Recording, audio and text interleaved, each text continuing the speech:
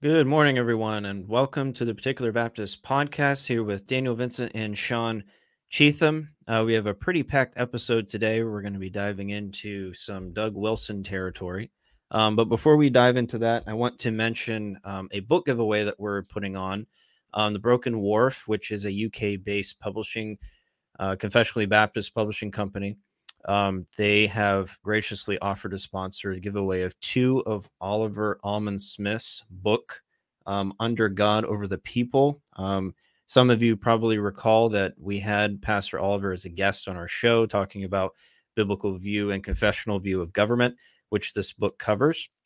And we're giving away two copies of that. You can enter to win on our Twitter page, Twitter handle at the particular B. You can find it on our Facebook page and also on our Instagram. There's a link there. You click, put in your email address, and there's other ways that you can get better chances to win and put in more entries. So head on over to our social media and enter to win. I think next week we'll be picking a winner and we'll announce the winner. So head over there. Under God Over the People by Oliver Almond Smith. So head over there and support these brothers at the Broken Wharf. But with that, let's dive into our discussion today. So we're going to be talking about Federal Vision. Federal Vision has been around for quite a while. So apologies if this is familiar ground for a lot of you. This is our first time covering it. And this actually was a request of someone in our church to discuss this issue on our show. And we thought it would be a good discussion to have. And I think it's relevant. And it just happens to show up at the time of No Quarter November, which is something that Doug Wilson does, where he speaks with unqualified words, apparently.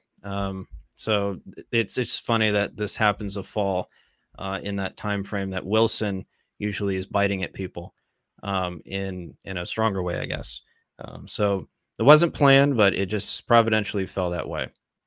But we want to say before we get going, this is not an exhaustive presentation of Federal Vision. And these are just qualifications. People might come back later and be like, why didn't you talk about this? Why didn't you talk about that? Or you didn't talk about this. Just want to qualify at a time. We're not giving an exhaustive presentation of Federal Vision. It's a very complicated and deep topic to get into, but we're going to hit what we think are some of the major tenets of it and some of the most important tenets of it that are relevant to the discussion. We're also not going to be doing an extensive exegetical response or an extensive response to the position. If we're not presenting the position as a whole, we're not going to present a full exhaustive response to it. The assumption is that people know what justification by faith alone is. People have a basic understanding of covenant theology and typology, what the new covenant is, etc. We're not going to lay the groundwork again for those things necessarily. But so we just want to put that up front. So if there's any dissenters that want to come back and say, well, you didn't say this, you misrepresented him here, you omitted this. The point is not to give an exhaustive presentation of the position. We're hitting important points of the position, but not necessarily everything. And Sean, I know you wanted to say something too. Yeah, I just had a little bit of a preface. I know Doug Wilson gets a lot of hate from people that disagree with him on cultural issues. And a lot of times it seems like people are just reaching out to anything to grab and bash him with. And I just wanted to make it clear from the start that that's not what we're doing. I mean, I'm not going to say I agree with him on everything, but in general, from what I've seen, I seem to agree with him on cultural issues. So that's not what's going on here. And I'd also just request our audience as they're going through the video, if you feel the need to say, or at least from the outset, if you feel the need to say you're misrepresenting Doug, you haven't read him carefully, you haven't listened to him carefully, he's already addressed this, that you do take the time to actually listen to what we're saying, lest you fall into the same trap you're accusing us of.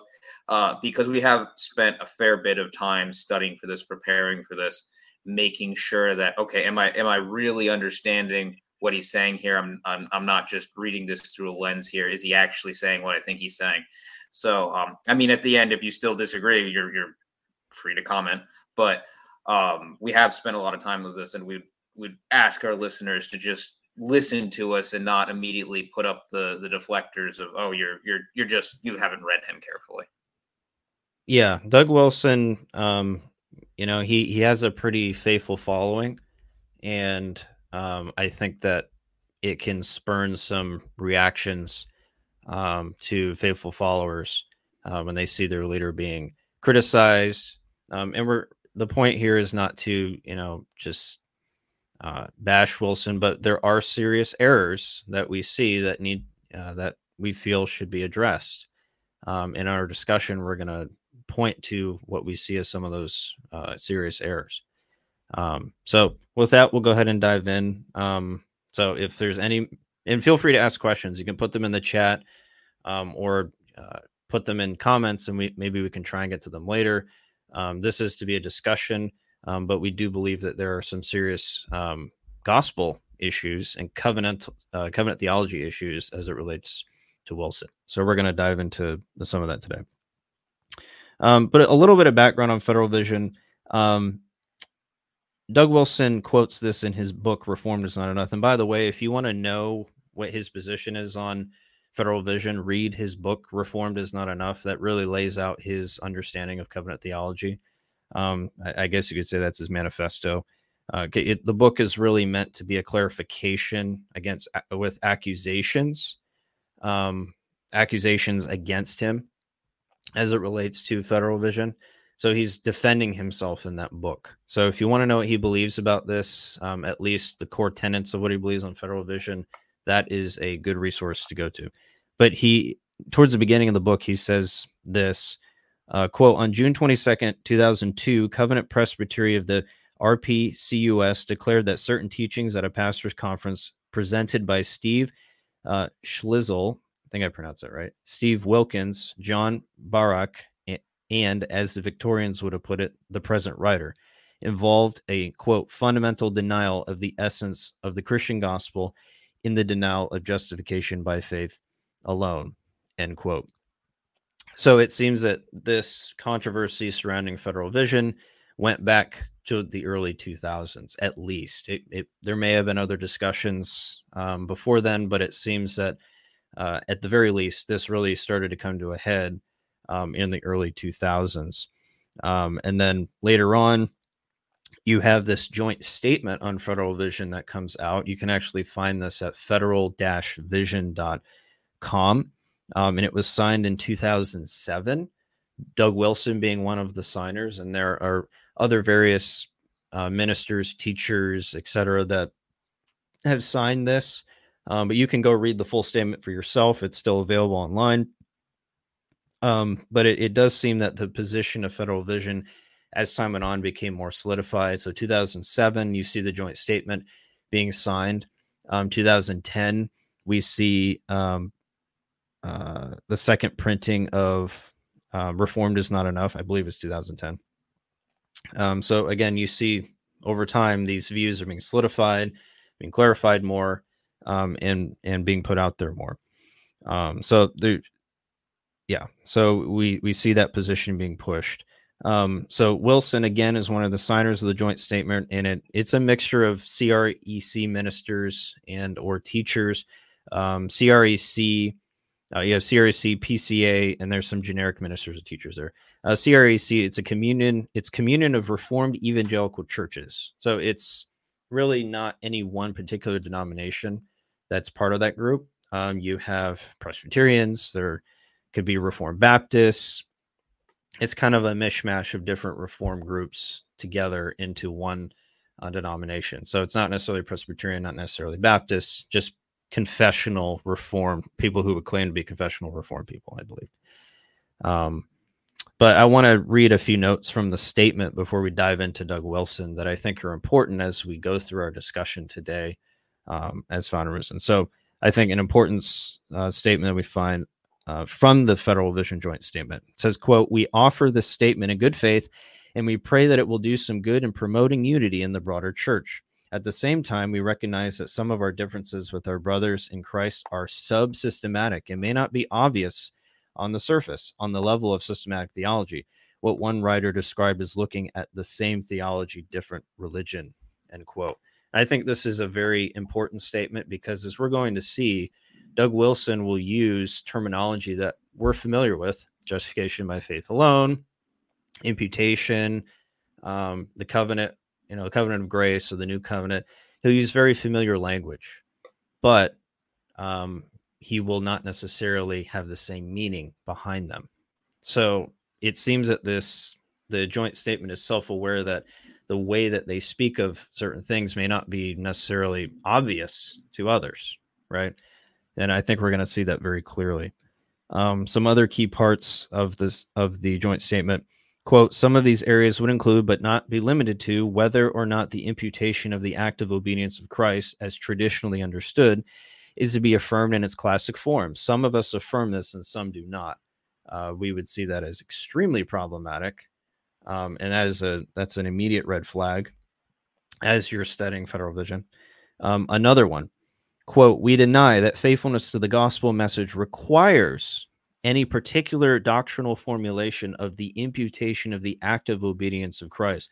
What matters is that we confess that our salvation is all of Christ and not from us, end quote. Now, it's important to point out that Wilson does believe in the imputation of the active obedience of Christ and the imputation of the passive obedience of Christ. But since he signed this statement, he does not believe that it is necessary to the gospel message, which is extremely problematic. So he doesn't see it as necessarily as important to the gospel, at least. Yeah. Yeah. Could I comment on that real quick? Yeah. Because that one blew me away a little bit. And some of this stems from who's Norman Shepherd, who's not necessarily the founder of Federal Visionism, but in the 70s and 80s, he was saying a lot of things, and his ideas sort of influenced the people that would come to sign the statement. Not everybody was equally influenced. For example, Doug Wilson says that he actually had very little contact with Norman Shepherd, but a lot of his ideas were influencing them, and he explicitly denied the imputation of the active obedience of Christ.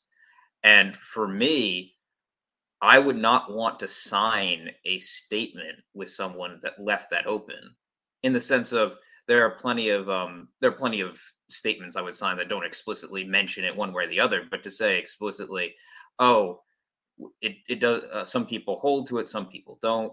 That's, for me, the equivalent of signing a statement saying, well, there are some of us that have different views than the traditional view on Jesus being God, but that's not relevant to our statement here. It's just such a weird thing to sign when the imputation of the active obedience of Christ is central to our justification. How do we have right standing with God? You either have to lower if you're saying that there is no imputation of Christ's righteousness, you're saying either God's standards are much lower than they actually are, or we're in some way contributing to our salvation. So I'm glad that Doug explicitly affirms, no, I do believe in that, but it's just such a bizarre thing that you would ever want to be associated with, that it is a major red flag. Yeah, absolutely. Yeah, it's not consistent at all to say, well, I believe in the active and passive obedience of Christ. And he'll say in the video we're going to play, he'll say that both the active and passive obedience being imputed is a forensic act. So he sees it as, part of our standing before God. It's what our judicial standing before God is based on. But then he'll sign a statement that says, well, it's not necessary to a gospel formulation. So you got to wonder exactly where he falls. At the very least, he's being extremely inconsistent, and it's dangerous language to use. I think we can see very clearly Romans 1 that the justification is absolute by faith alone, is absolutely part of the gospel. Paul makes that very clear. It's revealed from faith to faith. And we'll dive into more of his understanding on faith in a bit. Anything else to add, Sean? No, I think we can keep going. Okay. So now diving into more of some of his theological formulations around this. Wilson does believe in two covenant membership, that you can have unbelievers and believers both as members of the New Covenant and both united to Jesus Christ, which will come into play as we go along here. There is some controversy, I guess, that he may have recanted his views on federal vision. We don't see any evidence on that. And actually, he explicitly states in an article that he did on his blog called Blog Mad Blog. This was in 2017. The title of the article is Federal Vision No Mas. He says that he recants the title Federal Vision, but not its theology. So he says this quote, "This statement represents a change in what I will call what I believe. It does not represent any substantial shift or sea change in the content of what I believe." So that's very, very important. And if you read the article, before you get to this section where he clarifies this, you could get the impression, at least from the way I read it, that he was changing his mind. Like if you didn't read the whole article, you might get the impression that, okay, maybe he's coming around and these things are changing. But then he's very clear, no, I'm just saying that I don't like the term federal vision, but the substance of what I signed, I fully hold to. I'm fine with, I just don't like the terminology. And that's he goes on to say, oh yeah, go ahead. I was going to say that's important to our critique today. Yeah, we recognize that Doug Wilson doesn't affirm everything that every signer of the statement on federal vision affirmed. But in terms of the core things, this article was from 2017. It appears very much so that he's still doing the exact same or teaching the exact same thing. And we want to specifically talk about what was taught there. So yeah, we're not because part of the article was I don't like being lumped in with all these guys where it's a spectrum of belief. So I don't think that the title is helpful. We're going to continue to use the title because it is. We think that it is a good title for this groupings of belief, even if not all the members were on the same page as one another. Yeah, that's a good point. There it is a spectrum. They all believe the same thing about federal vision. Some, as Wilson will call the oatmeal stout guys in the video we're watching, the guys who take it farther than he would. He would consider himself more of a conservative view of federal vision, but he would still fall into the camp and agree with those core teachings surrounding federal vision. I want to read one more quote from that article. He said, quote, "I would still want to affirm everything I signed off on in the federal vision statement, but would also want to point out two things about that statement. First, it was a consensus document. I would now want to go further in some directions with that statement, while other signatories would almost certainly want to go further in other directions." So he's clarifying there's a spectrum. And that brings us to the second point. Some of those areas of divergence would be highlighted in the postscript to the statement, and the tension that exists there in that section does require some sort of resolution. I'm attempting to resolution here, end quote. So there's no substantial change. He does recognize there are differences, and he does talk about that in this video that we're going to play. I don't know if we'll play that section, but he does talk about this spectrum of differences between views. So the video we're going to play maybe I think it's about 5 minutes or so of the video, and talk through some of the issues that are presented. Doug Wilson is being interviewed by James White on the Dividing Line, talking about this federal vision controversy. There's some interaction with R. Scott Clark, who has written quite a bit on this issue. And I think the Heidel blog, which is Clark's blog, I think was started to respond to federal vision. So there's quite a bit of material on that blog about this. And then they're also interacting with Brandon Adams, who we've had on the show, who is a dear brother who has extensive knowledge in covenant theology. And Brandon Adams had done some writing against federal vision, and they interact with some of his points on here. I'll be honest, when I did my study for this, I tried to stay away from third-party sources, right? Things that were said about federal vision. I wanted to go to the source itself. That's why I spent a lot of time in Wilson's book. I watched this video to hear it from Wilson himself. What is he saying, and trying to understand it from his own perspective rather than the potentially biased views of others. But I think that's usually when you're doing studies like this, it's usually best to go to the sources when you're doing this to make sure you're representing them properly. But with that, let's dive into this a little bit, and then we're going to offshoot some from the video and talk about some of the statements that he made in his book, Reformed is Not Enough, and do some response to that. So let me pull up the video, and Sean, just yell stop if you want to say something. Sounds good. That one, not quite in that form, but anyway, so now even back in the day, because our debate was in 2004, so that was not it's sort of in obviously the same time period. I differentiated between yourself and go listen to that debate between Wilson and White. It was 2004, a long time ago, where they debated on our Roman Catholics, brothers and sisters in Christ, and Doug Wilson's position is actually key to what we're discussing here. Some of that will come into what we're discussing here with Federal Vision. So go listen to it. I think you can find it on AOMIN's YouTube channel. And others from Auburn Avenue and from the presentations we made, you had to be able to accurately understand what somebody was saying. Right. So these guys, I would say that a lot of the guys on the Federal Vision oatmeal stout end of things are my friends. I've got a good relationship with them, but I would regard them as sometimes more Lutheran or more Anglican or more friendly to sacramental efficacy in itself, right? Mm-hmm. I don't believe that they hold to the ex opere operato view of the Roman Catholic Church, but I think that there are Protestants who are not as skittish about that kind of thing as I am, as I was, and as I am. So right. I'm an evangelical. In my book from that era, Reformed is Not Enough, I begin the book with 3 chapters in a row, my Calvinistic bona fides, my Reformed bona fides, and my evangelical bona fides, to make it clear that I believe in the absolute necessity of the new birth, to make it clear that I believe in justification by faith alone plus nothing.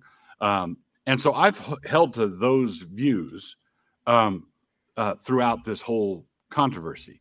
But I do hold, and the thing that made me Federal Vision at all, is I do believe in an the objectivity of the visible covenant, the objectivity of the visible church, and its genuine relationship to God in Christ. And that was So this is a key aspect of his covenant theology, and it's a theme that shows up in Reform is Not Enough time and time again, that there is an objective covenant. Those who are members of it, including unbelievers, have a true covenantal uniting to Christ.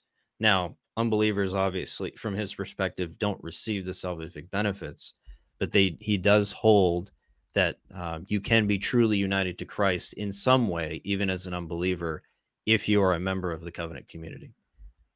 So, we would see that as obviously problematic. And I think we talk about that in more detail later. But I just wanted to point that out. Hinge of our debate back in 2004. Right. That's what we were talking about. But I absolutely affirm that if a person is not regenerated by the Holy Spirit in his heart, if he's not, doesn't have the heart of stone taken away and the heart of flesh replacing it, done by the Holy Spirit, he's lost. It doesn't matter what kind of Christian he was or calls himself. He's the kind of Christian that is going to hell. Right? He was not a member of what classic Reformed theology would call the invisible church. He's not going to be part of what I would call the eschatological church. He didn't have the root of the matter in him. And the root of the matter is faith. Begins with faith, continues by faith, finishes by faith. And so one of the weird things in the trolls that come out, if I attack the people who are causing our civilization to disintegrate, and many of our evangelical institutions are disintegrating right along with it, as you pointed out, the trolls come out, and one of the things they say over and over and over is Federal Vision, he denies justification by faith alone. But I don't deny justification by faith alone. I affirm it stoutly from beginning to end. I don't deny the imputation of the active obedience of Christ. I don't deny the imputation of the passive obedience of Christ as a forensic act that God performs at the point of an individual's true conversion. That happens, and I've maintained that now, maintained it all the way through. Any comments there, Sean? I guess two. First, you'll notice that he says beginning to end a lot. I affirm that salvation is by faith alone from beginning to end, and that's important to his view because, in his view, faith means covenant obedience. Faith is an obedient faith. So it's important that that obedience remains from beginning to end in order to be saved. Which I think we're going to discuss his views on faith a little bit later, right? That's not the next thing. Yeah. Yeah. So I'll hold off on discussing that, but just another little flavor in that direction, because obviously that sounds very orthodox. A lot of that sounds very orthodox, saying I believe in justification by faith alone. So the question obviously is like, what are you guys complaining about here? That sounds that's exactly what you guys say. And the issue is, as we go through, Wilson doesn't believe the same thing we do about what that faith is. And that's the issue. As we go through, hopefully we'll be able to demonstrate that when he uses faith, justification by faith alone, he doesn't mean exactly what we mean. And that's the problem. Yeah. And I think that's where a lot of the confusion around this theological system comes from, is that it's the same terminology, but there are different meanings behind at least some of that terminology. And it leads to confusion. And then on the surface, people go, well, yeah, what's the problem? You know, he's saying the exact same thing you guys do, but you have to dig deeper. You have to look at the nuances. There's nuances there that are important, especially if you have a biblical understanding of covenant theology. As you dive behind those words and the nuances behind them, they should stand out pretty quickly. It's like, oh, that's what he really means by this. That's what he really means by that. Well, I would say it's even stronger than a nuance. Like, it's fundamentally changing what it is. I guess he does sort of present it as, oh, I'm being nuanced in my definition of faith, but I would say that it's very different. It's not nearly. Oh nuanced. Yeah. I'm not saying it's not very different. Just it's not apparently different to everybody. It's kind of more of a subtle difference, although it's a significant one. Yeah, the implications are huge. Yeah. It has definitely gospel implications, no doubt. All right, now I think he's going to talk about the covenant of works, which is an important part of our discussion. There are 5 points that were listed by Brandon Adams, drawn from R. Scott Clark. And my understanding is you do not follow any of them, which correct leads to tremendous confusion. So, number 1, there is no covenant of works before the fall. The covenant of grace was established before the fall and continues after the fall. Right. I affirm the doctrine of the covenant of works, the prelapsarian covenant of works before the fall. The thing that throws some people is I don't like calling it the covenant of works, right? Because I think the term is misleading. Because anybody who's biblically literate, works in the Bible, in the Pauline vocabulary, works is a bad thing. You know, it's Pharisaical attempts at self-justification. I would rather call it the covenant of life or the covenant of creation. And I believe it was a gracious covenant, but I believe that God made a covenant with Adam. It's not the covenant of grace. It's a different covenant than what we are saved by. And the terms of the covenant, what Adam had to do was not eat from the tree of the knowledge of good and evil. So the fulfillment of the covenant was contingent upon Adam's obedience. Okay, so let's talk about this for a second. So he wants to use terminology, talking about the covenant of works. I'm going to read from the Westminster Confession of Faith because, one, this is where the tradition that he claims to hold to is Presbyterian tradition. He claims to hold the Westminster, and he actually quotes the Westminster more than once in his book, Reform is Not Enough. So he sees this as a very important covenantal standard. And I think the Westminster Confession of Faith gives a very good definition of what the covenant of works, as understood by the Reformed, at least generally, means. So chapter 7, paragraph 2 says, Oh, do I not have it here? Oh, here it is. Oh. The first covenant made with man was a covenant of works, wherein life was promised to Adam and in him to his posterity upon condition of perfect and personal obedience. So this is where we see Wilson deviating from this. So Wilson wants to say that the covenant of work, well, he says, I do believe in the covenant of works. I just don't like the title, but then proceeds to redefine the meaning. So he really doesn't believe in the covenant of works as understood in the Reformed tradition, at least as purported by the Westminster Confession of Faith. But the covenant of works is what we see God making with Adam in the garden. You eat of this tree, you will die. You do not eat of it, you will live. The rewards of the covenant are based on what Adam does. It's not based on faith. It's not based on faithfulness to a covenant per se, as it relates to, the new covenant. It has everything to do with faithfulness to this particular covenant, this works covenant that is conditioned upon what Adam does. And that's really a difference. So he sees the covenant of works, or the covenant of life, or the covenant of creation, as a fully gracious covenant. Adam would have believed by faith. God would have given him the benefits of that covenant, but it was based on his faith, not based on his works. I think it's very clear from the text. You can see that Adam's works are what would give him the rewards of that covenant. You do this, you live. You don't do this, you die. And it's not based on an instrument of faith, as clearly taught in Romans chapter 3 and 4, which is contrasted with man's fallen condition and his sinful state before God. So I think we can see that very clearly from the scriptures, but he clearly deviates from the Reformed tradition at this point. Yeah, I wanna read actually from the section entitled "The Covenant of Life" from the original Joint Federal Vision Statement, and this is just the affirmation section. We affirm that Adam was in a covenant of life with the triune God in the Garden of Eden, in which arrangement Adam was required to obey God completely from the heart. We hold further that all such obedience, had it occurred, would have been rendered from a heart of faith alone, in a spirit of loving trust.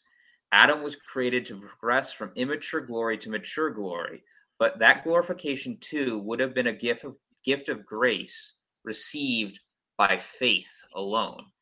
So Doug Wilson didn't specifically in this video use the phrase faith alone in regards to the covenant, but he has used it elsewhere, even aside for having signed the Federal Vision Statement. So from my perspective, looking at that, you're saying you believe in a covenant of works, but it's also by faith alone. Like those are opposite things. Like in my mind, that's like just a flat contradiction. Right. Unless you have the understanding that he means something, that they meant something different by faith alone. And that's where the inclination of there's a problem here, right? It's like, well, Adam was told to do something, and had he done it, he would have gotten it. But you're saying that it's actually not meritorious; it's faith alone. You mean something different by faith alone than I do. You're right. Yeah, and I do find it very funny. James White asks him, "So you do believe in a covenant of works?" "Oh yes, I believe in a covenant of works. I just don't like the name." And also, it's not what's meant by a covenant of works. Like it's just very funny to me. Yeah, it's very odd. Yeah, this is where he uses terminology that's familiar but means something different by it. Yeah, exactly. Yeah. Yeah, it's very odd, and I wish James doesn't push him. See, from what I remember, and Sean, correct me if I'm wrong, he doesn't challenge him on any of these issues. No, just more like, really. Here's a statement. Wilson, do you agree with this or not? No, I don't. I don't agree with that criticism of me. Okay, move on. Yeah, well, that seems to be the crux of what was talked about here. He does bring up a couple of differences between him and Wilson, but it's more more from the perspective of the debate that they had. Yep. Whenever it was 2002. Just doesn't like put his hand to the fire and be like, well, what about this and what about And I don't want to be too hard here, but do you remember the elephant room controversy with Mark Driscoll and TD Jakes? I don't.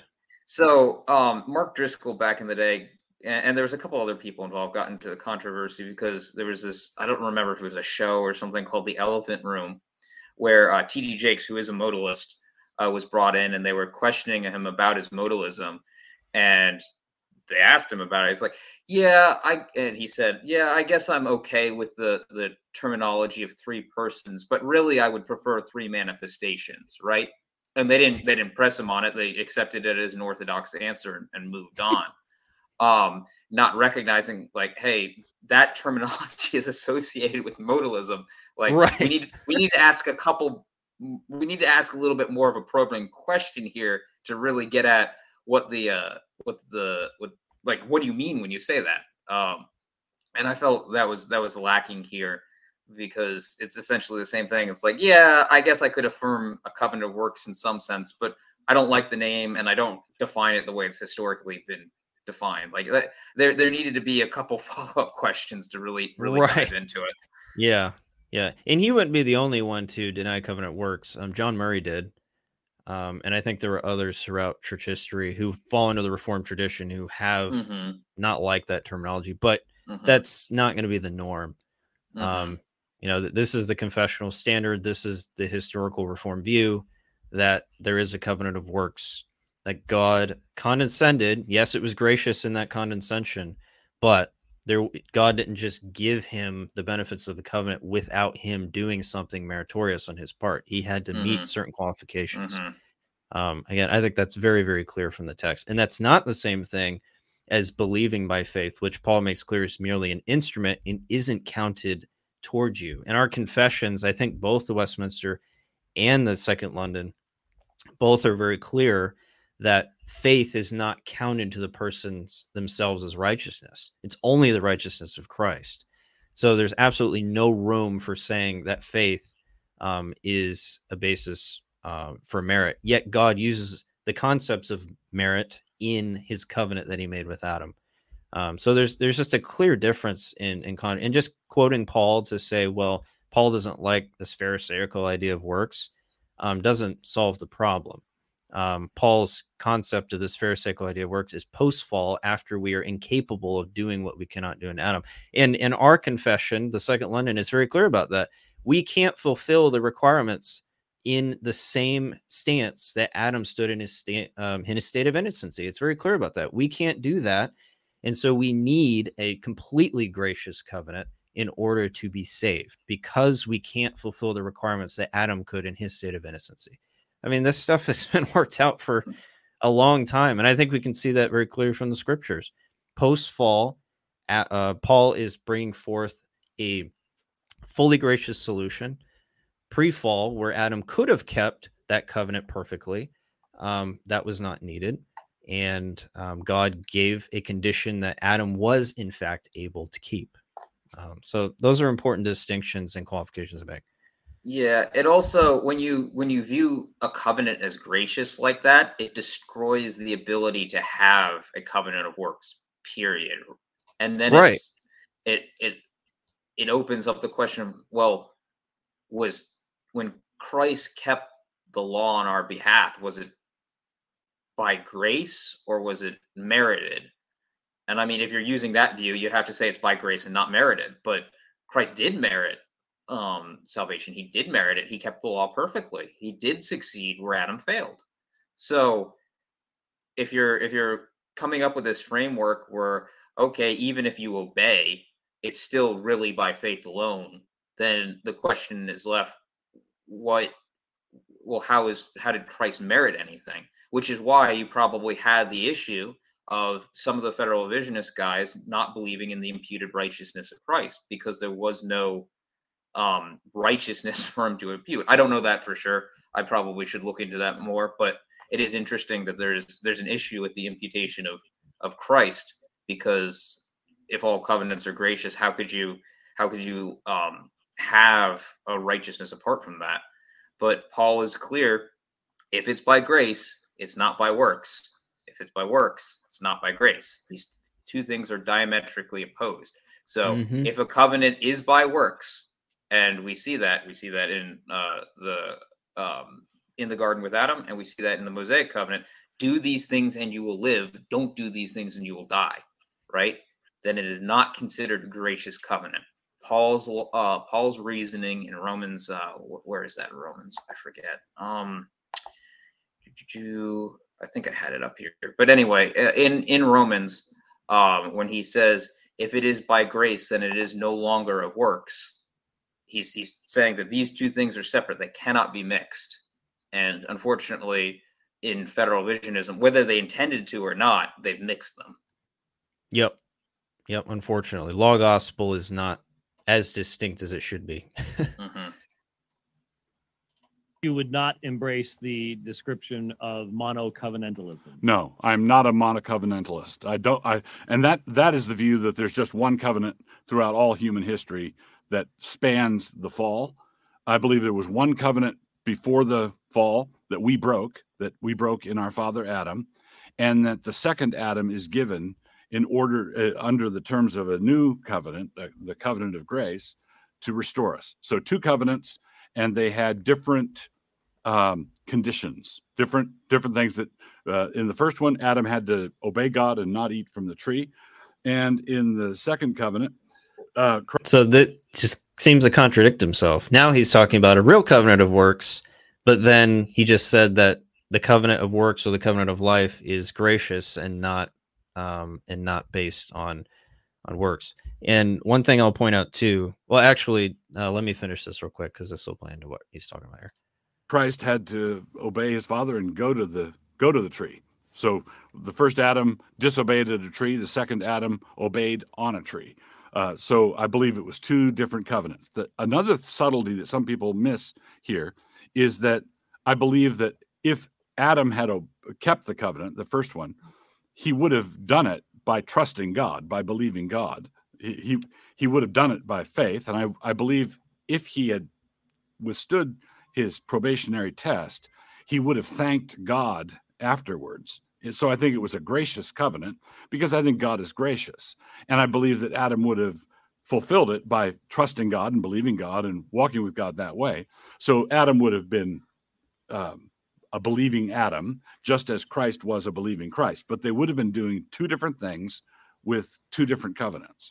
So, Sean, this goes back to what you said. So if Adam did the same thing in one covenant, he seems to be paralleling it with Christ and others. Well, Christ, if Adam believed by faith in fulfilling of the covenant, then Christ would have had to do the same.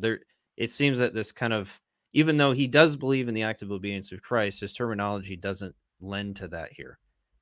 Yeah. It's a lot of the problems I'd already brought up. Yeah. It's interesting. So he says, I'm not a monocovenantalist.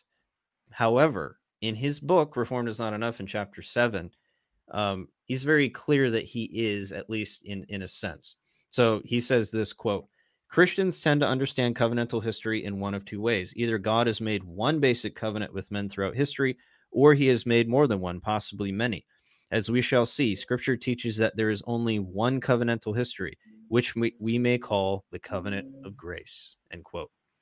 But then in the book, he'll go on to talk about distinctions in covenants, and I don't remember if he was making administrative substance distinctions like Presbyterians typically do. He didn't say that from what I recall, but he seems to clearly see, even in his book, that there are distinct covenants, but he says that there's only one covenant, which is the covenant of grace. So in that sense, he is a monocovenantalist. Well, he might just be inconsistent because I understand. Yeah, I think at the very least he's inconsistent. Yeah, the distinction he's making here, I don't agree with what he's saying, but I recognize he's saying that the covenant Adam kept had a different thing for Adam to keep as opposed to Christ. Therefore, they're different covenants. I get that.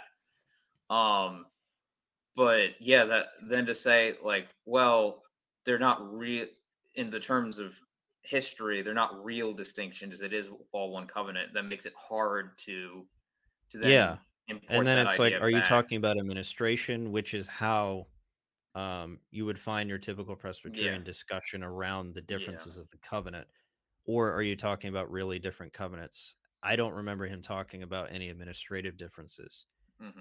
You might believe that, he might not. At the very least, it's an apparent contradiction, because he's saying here that there are different covenants that were made, but then he says in his book that there's only one covenant, the covenant of grace. And that's probably where people get this idea of monocovenantalism, is from where he talks about just one covenantal history. Thank you for listening to part 1 of our discussion of Federal Vision as it relates to Doug Wilson. Join us next week as we release part 2. Thank you.